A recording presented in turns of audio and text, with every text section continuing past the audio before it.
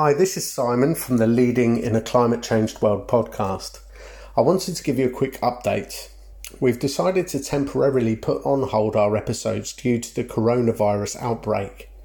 While this isn't a reason to stop the discussions around climate change, and in fact many would consider that the opportunities resulting from the recovery make this topic more important than ever, we are aware that as the interviews were recorded over the last few months, them not mentioning the virus in any capacity at all just didn't make sense right now. We've spoken to our guests to let them know and hope to have things up and running as soon as possible.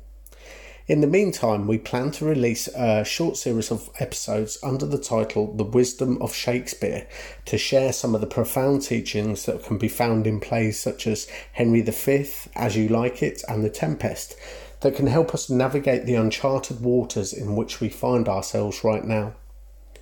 I also wanted to highlight an offering that our organisation has put together.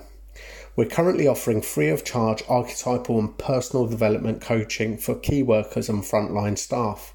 So if this means you or you know anyone in health and social care, people in education, public safety, public services, retail or transport, anybody who's finding themselves surrounded by extraordinary pressure due to this crisis, then we can help.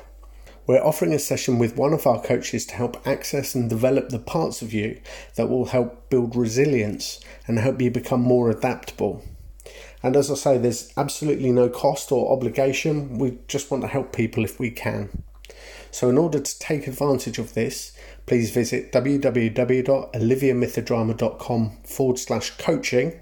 I'll also put a link in the description and you can see details of how to sign up.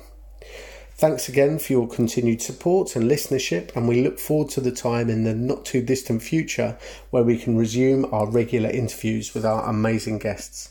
All the best and stay safe.